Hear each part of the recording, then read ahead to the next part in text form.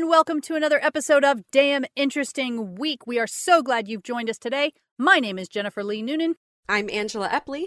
I'm Whisper Chen. And this was a damn interesting week.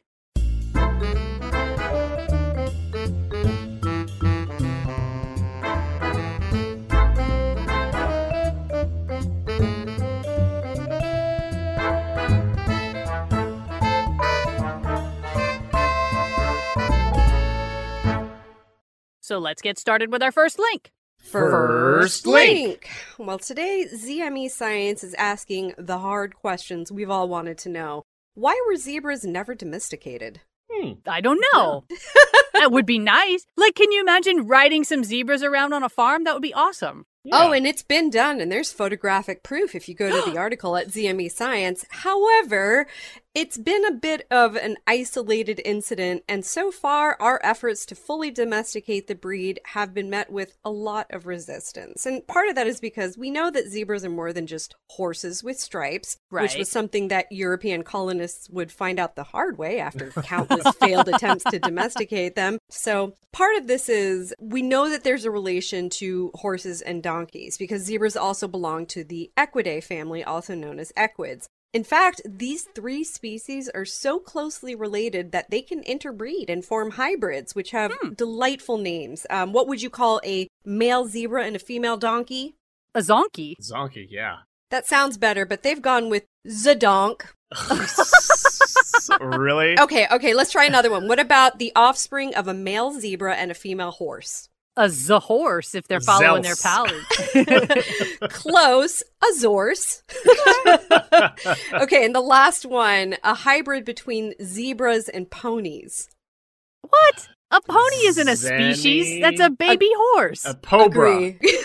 Sounds like a pony cobra. Never mind. I like that a lot better than what they said, which was a zoni. But I had to look it up, Jennifer, because I had the same reaction you did, which I was like, what is the difference between a horse and a pony? It's size. So I think they were just trying to flex their their hybrid nomenclature here. Yeah, they were just making up words because it was fun. And I'm not denying that it's fun. They're scientists. Agree. They're supposed to be a little more serious. Come on.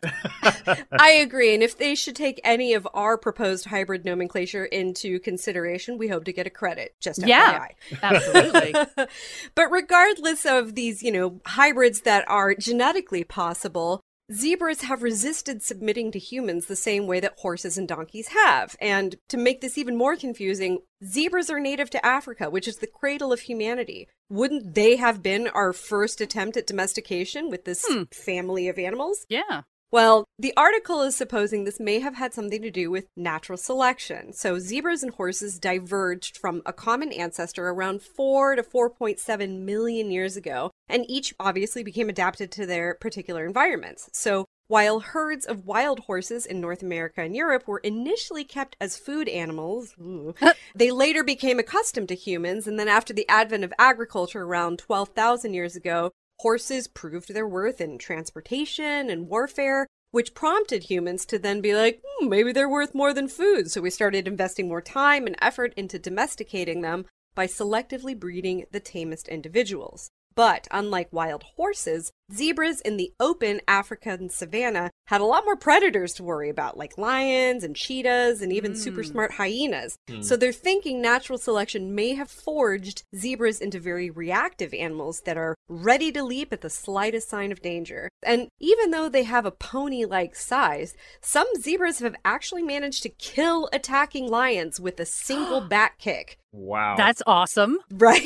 And they're not less menacing from the front either, as they're known to pack a savage bite. So they'll bite, they'll kick, they know how to defend themselves. They also seem to have a hardwired ducking reflex, which greatly hinders their capture by lasso or other methods. And finally, zebras have no family structure and no hierarchy, unlike wild horses that live in herds and have a structured order. So they may be less prone to, accepting orders from others, right? Yeah, they're loyal to nobody. Exactly.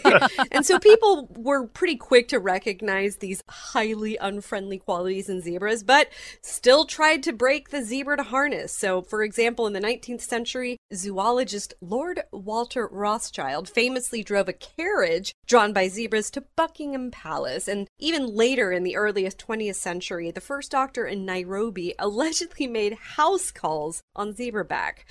Even the German army in its German East Africa colony was particularly interested in domesticating zebras in lieu of horses, and they even implemented a program to cross zebras with horses to create hybrids that were resistant to disease that typically wiped out imported horses. And even as recently as 2013, a teenager in Virginia named Shay Inman trained a zebra to ride it. And after many months of patience and reward-based training, she managed to somewhat ride the zebra, although she herself noted, quote, "Some days it's like he's been riding for 30 years, and other days he acts like he's never seen a human being." I mean, somehow we're managing to get them into zoos at least, so they are capturable. We're just...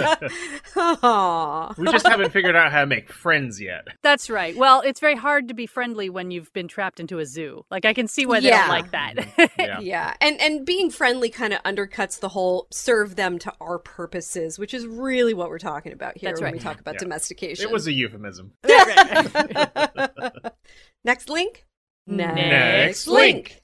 This article comes to us from BBC.com, and it's titled, "Miraculous Mosquito Hack Cuts Dengue by 77%. Yeah. So the World Mosquito Program team says it could be a solution to a virus that has gone around the world, and a few people had heard of dengue 50 years ago, but it's been a relentless, slow burn pandemic, and cases have increased dramatically. In 1970, only 9 countries had faced severe dengue outbreaks, and now they're up to 400 million infections a year. That's a lot. Yeah. Dengue is commonly known as breakbone fever because it causes severe pain in muscles and bones, and explosive outbreaks can overwhelm hospitals. So the trial used mosquitoes infected with Wolbachia bacteria. One of the researchers, Dr. Katie Anders, describes them as naturally miraculous. Wolbachia does not harm the mosquito, but it camps out in the same parts of the body that the dengue virus needs to get into. And the bacteria compete for resources and make it much harder for dengue virus to replicate, so the mosquito is less likely to cause an infection when it bites again. Nice. The trial used 5 million mosquito eggs infected with Wolbachia. There's a really nice photo on this article of just like, basically they look like drink cups you'd get from Starbucks or something, the plastic ones, but they're just filled with mosquitoes and some greenish, swampy yellow water at the bottom. Yeah, it's real gnarly. And I was like, this is very important work, but also... That's right. Yeah, someone else can do it. Yeah. So eggs were placed in buckets of water in the city every 2 weeks, and the process of building up an infected population of mosquitoes took 9 months. And Yogyakarta was split into 24 zones, and the mosquitoes were released in only half of them.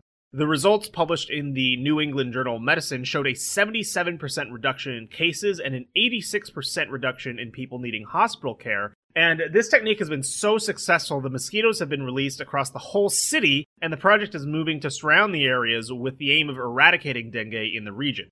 Wolbachia are also spectacularly manipulative and can alter the fertility of their host to ensure they're passed on to the next generation of mosquitoes. So this means once Wolbachia has been established, it should stick around for a long time and continue to protect against dengue infection. And this is in sharp contrast to other control methods, such as insecticides or releasing large numbers of sterile male mosquitoes that need to be kept up in order to suppress the bloodsuckers. Dr. Yudiria Amelia, the head of disease prevention in Yogyakarta City, said, "We are delighted with the outcome of this trial. We hope this method can be further expanded in all cities in Indonesia." And finally, David Hamer, a professor of global health and medicine at Boston University, said the method had exciting potential for other diseases such as Zika, yellow fever, and chikungunya, which is also spread by mosquito bites. Yeah, it's interesting that, like you said, the insecticides have never really been effective because there is this ecological niche for mosquitoes. And so when you kill some, you just end up with the others giving birth to more. So you have to actually keep the mosquitoes. And then, of course, there's always the risk that the bacteria is going to mutate, and now we've created some sort of monster that gives us some other horrible disease. But that's down the road. Let's let future us deal with that. I mean, this current solution seems great. Yeah, dengue fever is not a good thing. So if we can stop it, fantastic. Yeah. Next link. Next link. All right, this next article is from the CBC, and it's called How a 1950s Experiment Brought Foam Igloos to Kinnegate, Nunavut. Whoa. Huh. For those not familiar with Canadian geography, which very much includes me, Nunavut is the largest northernmost territory of Canada. It's also the newest, having only been separated out from the Northwest Territories in 1999 as part of an effort to return both land and an independent government to the Inuit people, who had, of course, been living there for centuries before the Europeans arrived. And, you know, Canada's relationship with its native people clearly has a lot of parallels to our own relationship with Native Americans.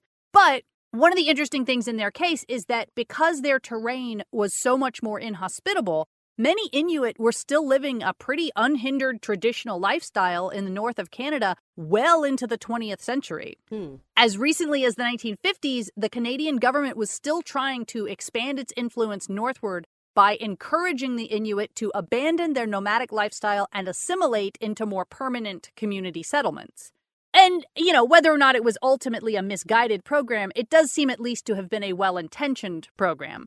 You know, they were trying to bring these people into the fold culturally, which is not necessarily great, but they were also trying to provide them with social programs and help them build up trading economies in these settlements they were trying to establish so that the two cultures could, at least in theory, have a mutually beneficial relationship. So, one of these well-intentioned representatives from the Canadian government was named James Houston, and he arrived with his family by dog sled in the 1950s and was basically the first white person living in the area. So he had this mission from the government, and one of the problems he had with trying to convince the locals to settle into more permanent housing was that they then had to build a lot of housing, which was difficult not only from a supply and labor standpoint being so far north, but also because the type of housing they needed to build was entirely new to the Inuit people. Because even in the far north of Canada, it does get above freezing during the summer months, and a traditional Inuit igloo will melt, which isn't a problem if you're a nomadic people who move around with the weather, but if you want a settlement that's going to last from year to year, an igloo isn't going to work. On the other hand, igloos were what the Inuit knew how to build and were comfortable living in. So Houston was really struggling to get them both to accept and to learn how to build these more permanent housing styles for themselves. But eventually, he connected with a Kinnegate native named Peter Pitsiolak, which is clearly a westernized name that he adopted, but they don't give any other name for him in the article. And at one point, Pitsiolak came south with Houston for a summer exhibition, which was a sort of cultural exchange that visitors could come, you know, like a World's Fair, but specifically between the north and south of Canada. And during the exhibition, they had Pitsiolak demonstrate how to carve and build an igloo using styrofoam blocks as an easy substitute. And Houston saw this, and he was struck by the idea that actually this might be a way to sort of transition the people of Nunavut into permanent settlements, letting them build the igloos they were used to, but out of a sturdier substance that could last through the summer. So they were basically building styrofoam igloos. That was his idea. And he negotiated a large supply of Durafoam from a company in Ontario that wanted to cold test its product in the Arctic. They would seal the bricks with tar. And ultimately, it also served as a bit of a tourist attraction where folks from the south could come up and sort of see something traditional in a climate that they were a little more comfortable in. And that brought in more money and stimulated the local economy. So, you know, it's sort of this complicated thing where on the one hand, it feels like a weirdly condescending cultural appropriation to our modern sensibilities to go in there and be like, hey, guess what? Those igloos you like, we're going to build them, but out of styrofoam. But at the time, it was really viewed as a very progressive thing, right? Because they were trying to find this culturally sensitive middle ground to help these folks adapt to the changing world around them. And it did work in the sense that the locals were able to establish themselves in one place long enough to build more permanent housing and found what is now a thriving, if still very small, village. Unfortunately, the foam houses themselves were abandoned pretty quickly after they learned the hard way that Durafoam is highly flammable. Oh. Yeah. And it was especially bad because they were building little fires inside the igloos, which is what they were used to. And it went very poorly. But it was the 1950s. A lot of buildings were very flammable. So maybe the Canadians were just sharing that part of their culture as well. Brutal. Next link. Next link. Well, the MIT brains are at it again. According to phys.org, a new material made from carbon nanotubes can generate electricity by scavenging energy from its environment. All right. Scavenging how?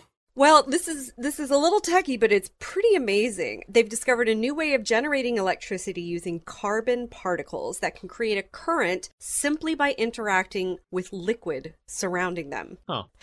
Michael Strano, the Carbon P. Dubs professor of chemical engineering at MIT, which has got to be one of the coolest titles I've ever read out loud. Yeah. Strano notes this mechanism is new and this way of generating energy is completely new.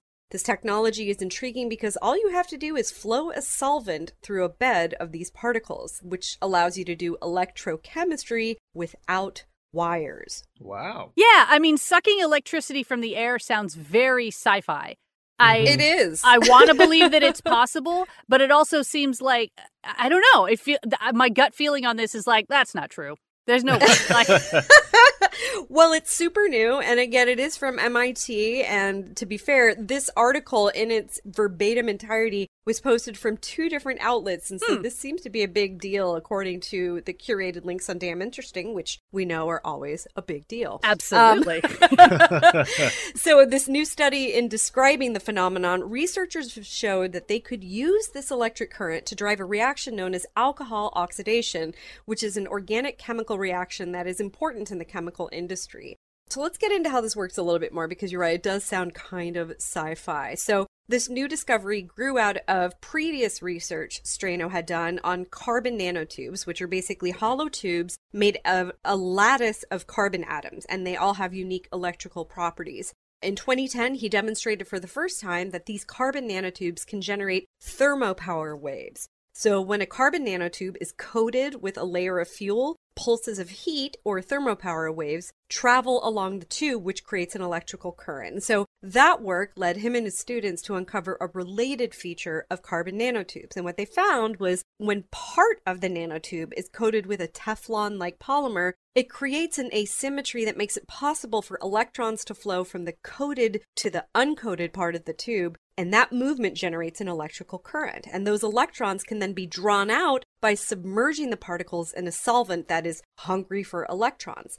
So to harness this special capability, the researchers created electricity generating particles by grinding up carbon nanotubes and forming them into a sheet of paper-like material. And when researchers cut out small particles, which can be any shape or size, the solvent adheres to the uncoated surface of the particles and begins pulling electrons out of them. So the solvent takes electrons away and the system tries to equilibrate by moving electrons. So there's no sophisticated battery chemistry. It's just a particle, you put it in solvent, and it starts generating an electrical field. I think everything you just said is a really good bit of evidence as to why I didn't go to MIT. But yeah, this one's a heavy tech one, but for those chemistry fans out there, I hope this is doing it for you here. Heck yeah, I guarantee you there's some fans who are just like, oh my God, that's amazing.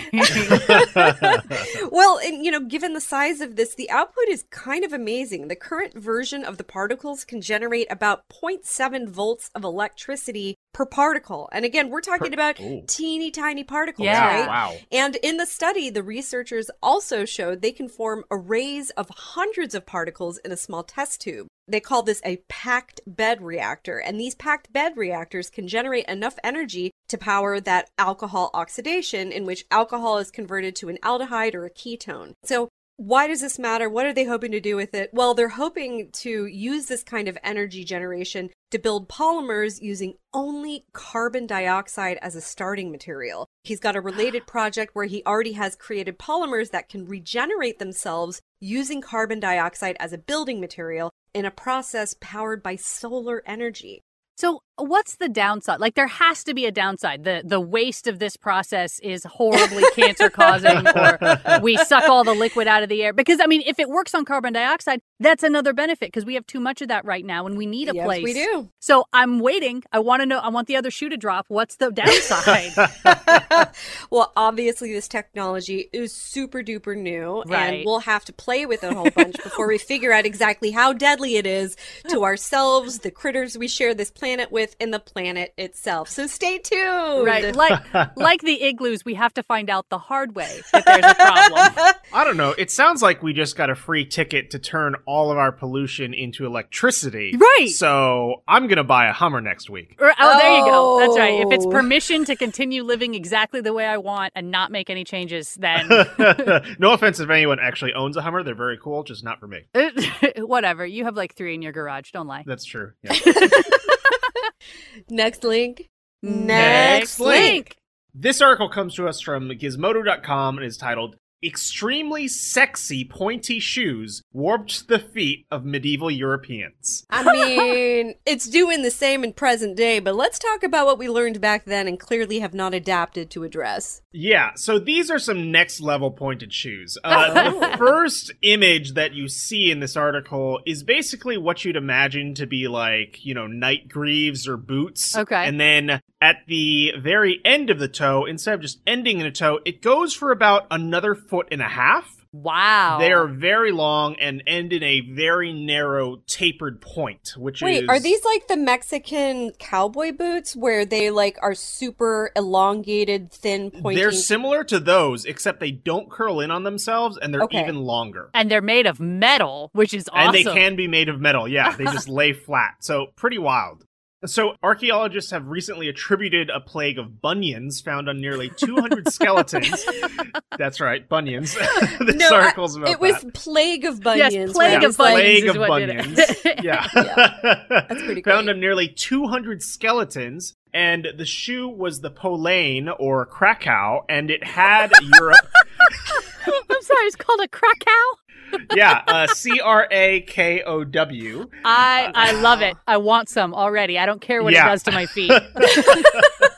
So these Polaines or Krakows had Europe in a tizzy during the medieval period. Polaines were clearly not the sort of shoe you could labor in, making them a status symbol. And they were impractical, obviously, but, that's fashion. Right. So a team of archaeologists recently examined skeletal feet from 4 different burial plots near Cambridge, England, and their findings, published today in the International Journal of Paleopathology, reveal interesting trends about the pervasiveness of hallux valgus, the lateral deviation of the big toe that causes bunions. And they looked at skeletons buried between the 11th and 13th century and compared them to skeletons from the 14th and 15th centuries. Only 6% of the earlier individuals had evidence of hallux valgus, while over a quarter of the late medieval group had it. Piers Mitchell, an archaeologist, said in an email, "We were most impressed by the fact that older medieval people with hallux valgus also had more fractures than those of the same age who had normal feet.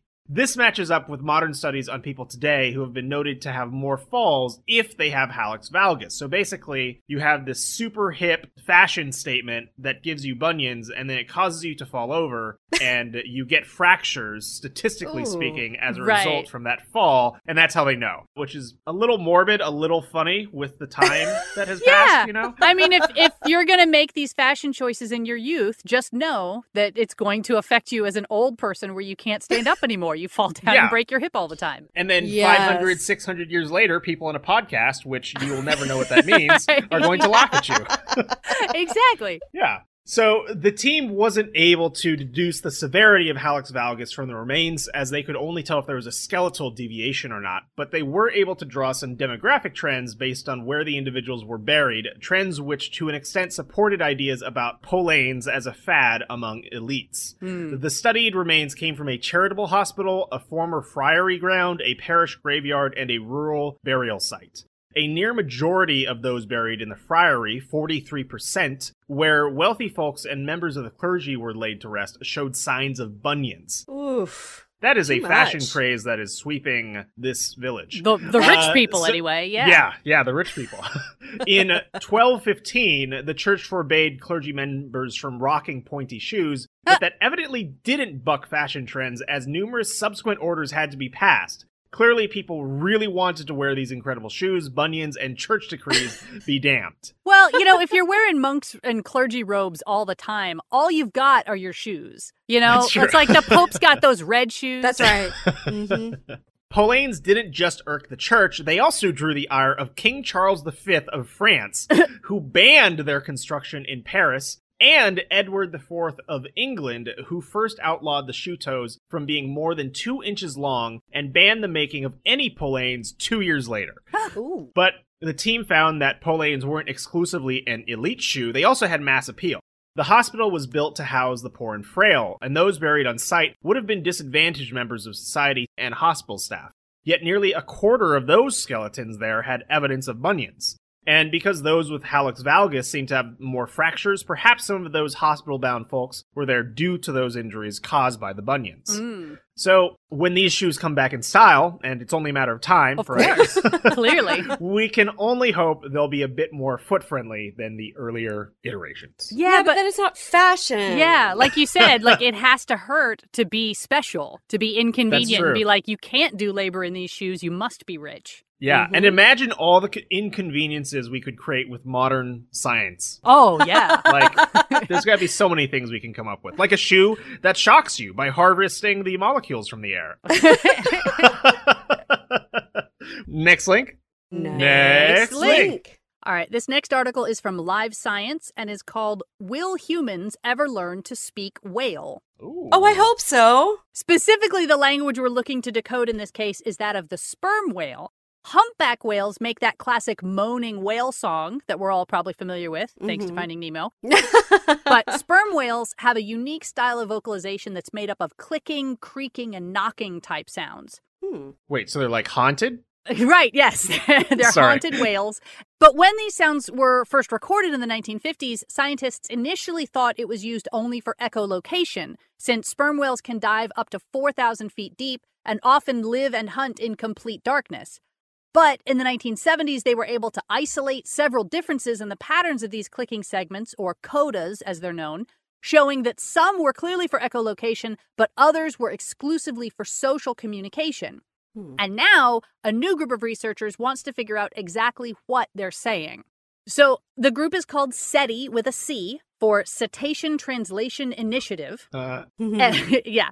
And they plan to use a machine learning algorithm to analyze the clicks and see what patterns emerge, which is always insane to me. Like when you find some ancient dead language on a tablet and somehow they can translate it and they can figure out, oh, this is talking about grain storage. I'm like, how do you know that? How can you possibly know that? But somehow they do. I don't know. But the tricky part in this case isn't actually the AI part of it. It's getting the AI enough source material so that it can properly analyze the patterns. Currently, scientists have around 100,000 audio samples of sperm whale codas, but they estimate they're going to need about 4 billion samples to be able to draw any useful conclusions. Oof. So this paper, which is available online as a preprint, is actually less about their AI algorithm and more about the various methods that they hope to use to collect these 4 billion sounds. The most straightforward is, of course, to place microphones underwater in areas where sperm whales are known to congregate and just wait. But another option they're looking at is an airborne drone, which will hover just above the surface of the ocean and drop a microphone into the water when it spots a pod of sperm whales coming to the surface. They've even imagined using a swimming drone disguised as a fish, which could theoretically locate a pod of whales underwater and then follow them like a double agent, recording their vocalizations the whole way. That being said, they do admit that the AI portion of the project won't be easy either. Machine learning algorithms in general have found audio more difficult to interpret than text. And one reason for this is that text has spacing that clearly delineates where one word stops and another starts. So if it turns out that sperm whales mumble as much as humans do, it's going to be a lot harder for the AI to figure out where are the breaks in what they're communicating. Another problem pointed out by Pratyusha Sharma, a data science researcher for SETI, is that we don't know what whales talk about. Most animals, for example, have a pretty clear vocalization for when, say, a predator is in the area. But sperm whales don't generally encounter a lot of predators, though orcas will sometimes hunt smaller or younger sperm whales if they can separate them from the pod. Another obvious topic they might talk about might be, say, food locations, but sperm whales talk so much to each other that it seems unlikely they're talking about food the whole time. They're talking about each other. They've got to be gossiping. Absolutely. Or they're talking about us. They're like, hey, you guys see that microphone fish back there? Say some nonsense so we can throw it off the scent.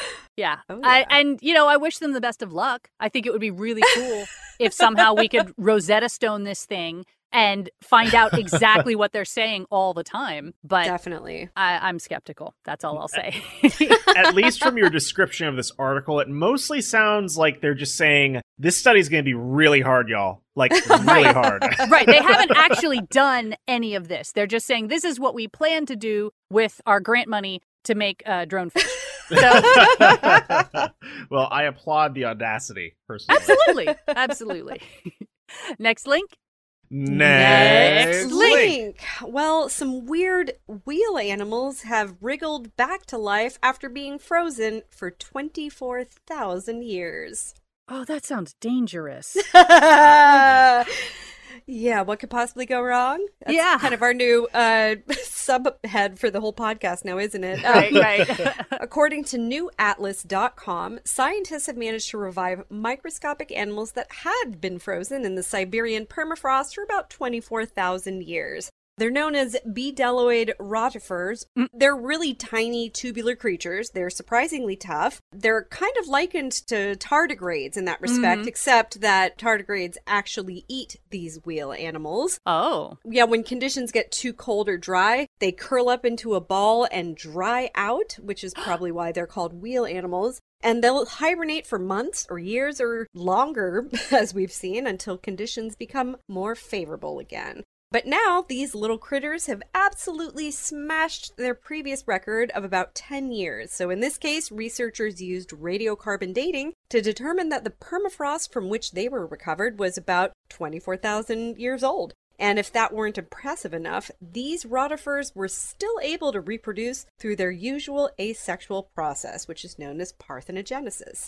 The researchers examined these second-generation rotifers more closely and found that while they were very closely related to modern ones, they are different enough to constitute a new species. So next, we want to examine how these animals might survive such extreme conditions. They froze some of these guys at about 5 degrees Fahrenheit for a week, then thawed them out and watched them reawaken. You know what this is? This is basically the plot of the Three-Body Problem. Did you guys read that book? I haven't. I've heard it's amazing. Yeah, it's complicated, but what you have is a planet with a highly erratic climate that just goes from one extreme to the other on an absolutely unpredictable schedule. And so the author has imagined this species that has evolved on this planet to constantly be able to go into a dehydrated hibernation mode at the drop of a hat. And that's their cry, is like, dehydrate! And oh my gosh, that sounds super relatable to this actual science article. Yeah, well, I mean, the book is very well received. I think probably the author did some research, and I mean, he clearly did. He understands the mathematical nuances of the three-body problem, which I do not.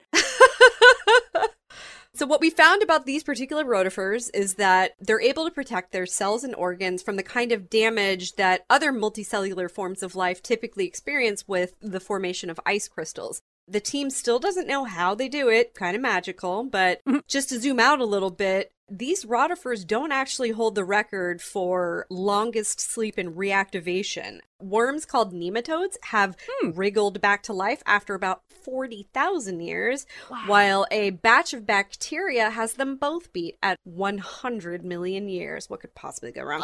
Still, rotifers may be the most complex creatures in the club so far. So the takeaway here is that a multicellular organism can be frozen and stored as such for thousands of years and then return back to life. A dream of many fiction writers, said an author of the study. Of course, the more complex the organism, the trickier it is to preserve alive frozen, and for mammals, it's not currently possible, but moving from a single-celled organism to an organism with a gut and a brain, even if it's microscopic, is a pretty big step forward. Yeah, it seems like you can only keep the tiny building blocks. Like, once the climate is hospitable, then it's your job to evolve upward. Like, we're only going to preserve the low-level stuff. As far as we know right now. Sure, right. We could absolutely find Encino Man under the ice and bring him back. Oh, if only. I would so love to see him wheeze the juice. Next link. Next link. Got another animal-related one. This article comes to us from realclearscience.com, and it's titled, when domestic cats eat humans. Ooh. Yes. Any chance they get, I would Hey, imagine. Apparently, yeah. I They're all mean, lying in wait. okay, don't the humans need to at least be dead first? Are you going to tell me that some animal or some cats will actually start going after humans while they're still alive? No, yeah, they need to be Okay. dead. So most cat owners probably think that their beloved pets adore them in return, and Yes. they may be right. Yes. Still, deep down, there's always the nagging suspicion: does my cat want to eat me? And maybe it's when they look at you and lick their lips, revealing their vampiric canines. Maybe it's when they spread out on one step of a precarious staircase, almost begging you to trip. Okay. Maybe this is Striking all a little from the close to article. home, Angie. Yeah. Maybe it's when they sit on your lap and knead their claws into your supple skin, as if softening the meat. Quirky cat behaviors aside, rest assured that your furry feline companions do not want you dead, and they'd prefer kibble to human flesh. Still, if given a chance to feast on a fresh human corpse, they might just seize the opportunity. So, Just Okay, imagining all this study. right. They've got a little bowl of human flesh and a bowl of kibble. And the cat's like, fine, I'll go for the kibble, but well, just wait. No. Scientists at Mahidol University in Thailand and the University of Hawaii documented one such instance in 2017. A man was found dead and decaying in his Thailand apartment. Forensic analyses suggested that he had been deceased for 3 months. And in that time, at least one of his 3 cats had apparently fed on his body. A more in-depth analysis of domestic cats scavenging human corpses was published in fall 2019. Researchers at the Forensic Investigation Research Station of Colorado Mesa University observed a couple instances of feral felines feeding on decomposing human bodies. So the Forensic Investigation Research Station, or FIRS, is the perfect place for this sort of thing. I don't think that was intentional on their part either. No, it's a pun in English, but go ahead. Yeah. So located far from any cities in the arid environment of western Colorado, the station's macabre yet undeniably fascinating function is to research the decomposition of the human body. Thanks to the scientists stationed there, as well as dozens of body donors, FIRS findings inform law enforcement specialists and forensic scientists. In this instance, researchers used cameras to watch 2 feral domestic cats, which I'm not sure how that works. I guess they're just cats that were released. They're outdoor cats. Yeah, they're now outdoor cats. Repeatedly scavenged 2 donor bodies placed within a fenced area designed to keep out larger animals. The first cat fed on the same body almost nightly for 35 days, focusing on the skin and fat layers of the left upper arm and chest. The second cat repeatedly fed on the left arm of another body. In contrast to the first cat, it ate through the skin and fat into the donor's muscle. And though many other bodies were available to the cats, both preferred to scavenge the same ones, and they were not interested in gnawing bones. So, to back up, these bodies were donated by the people who were using them to science to become cat food, essentially. And they not didn't know just that's that. what was going to happen. It's possible they knew, but I imagine they don't tell you what your body is going to be used for in science. Right. I mean, it's still a noble pursuit to get information to allay very common fears, right? Yeah, absolutely. Sure. Absolutely. And, while it's very morbid, I still find it very funny that there was one person in particular that was the most delicious. That they wanted to eat. Right. All the cats like this guy. Yeah, exactly. So, you might be asking, what exactly is this research for? Well, it is specifically to help forensic scientists in the case of crimes, I imagine, and figuring out why, a body is mutilated and whether or not it's a cat or not, and if it happened pre or post mortem. So CSI Crazy Cat Lady edition. Yeah, Exactly. basically, yeah. And the researchers end the article saying, due to the prevalence of feral cats throughout the United States and the world, understanding the patterns and behaviors of these scavengers can assist in distinguishing between paramortem and postmortem tissue damage. Were they murdered by a cat, or did the cat eat them after they were dead? Yeah, Which I don't think we've had a case where somebody was murdered by a cat before. Not that we know of. Yeah. Now this science could reveal. We don't know. They're very sneaky. It's very true. All right, well, that is all we have time for today. We're so glad you've joined us. Some of the articles we did not have time to get to today include why the Mexico City Metro collapsed, Could face and voice recognition become the new phrenology? And A Hole in the Head, A History of Trepanation. So all that and more can be found on damninteresting.com. If you enjoy our podcast and like the lack of ads, you can support us at patreon.com/damninterestingweek.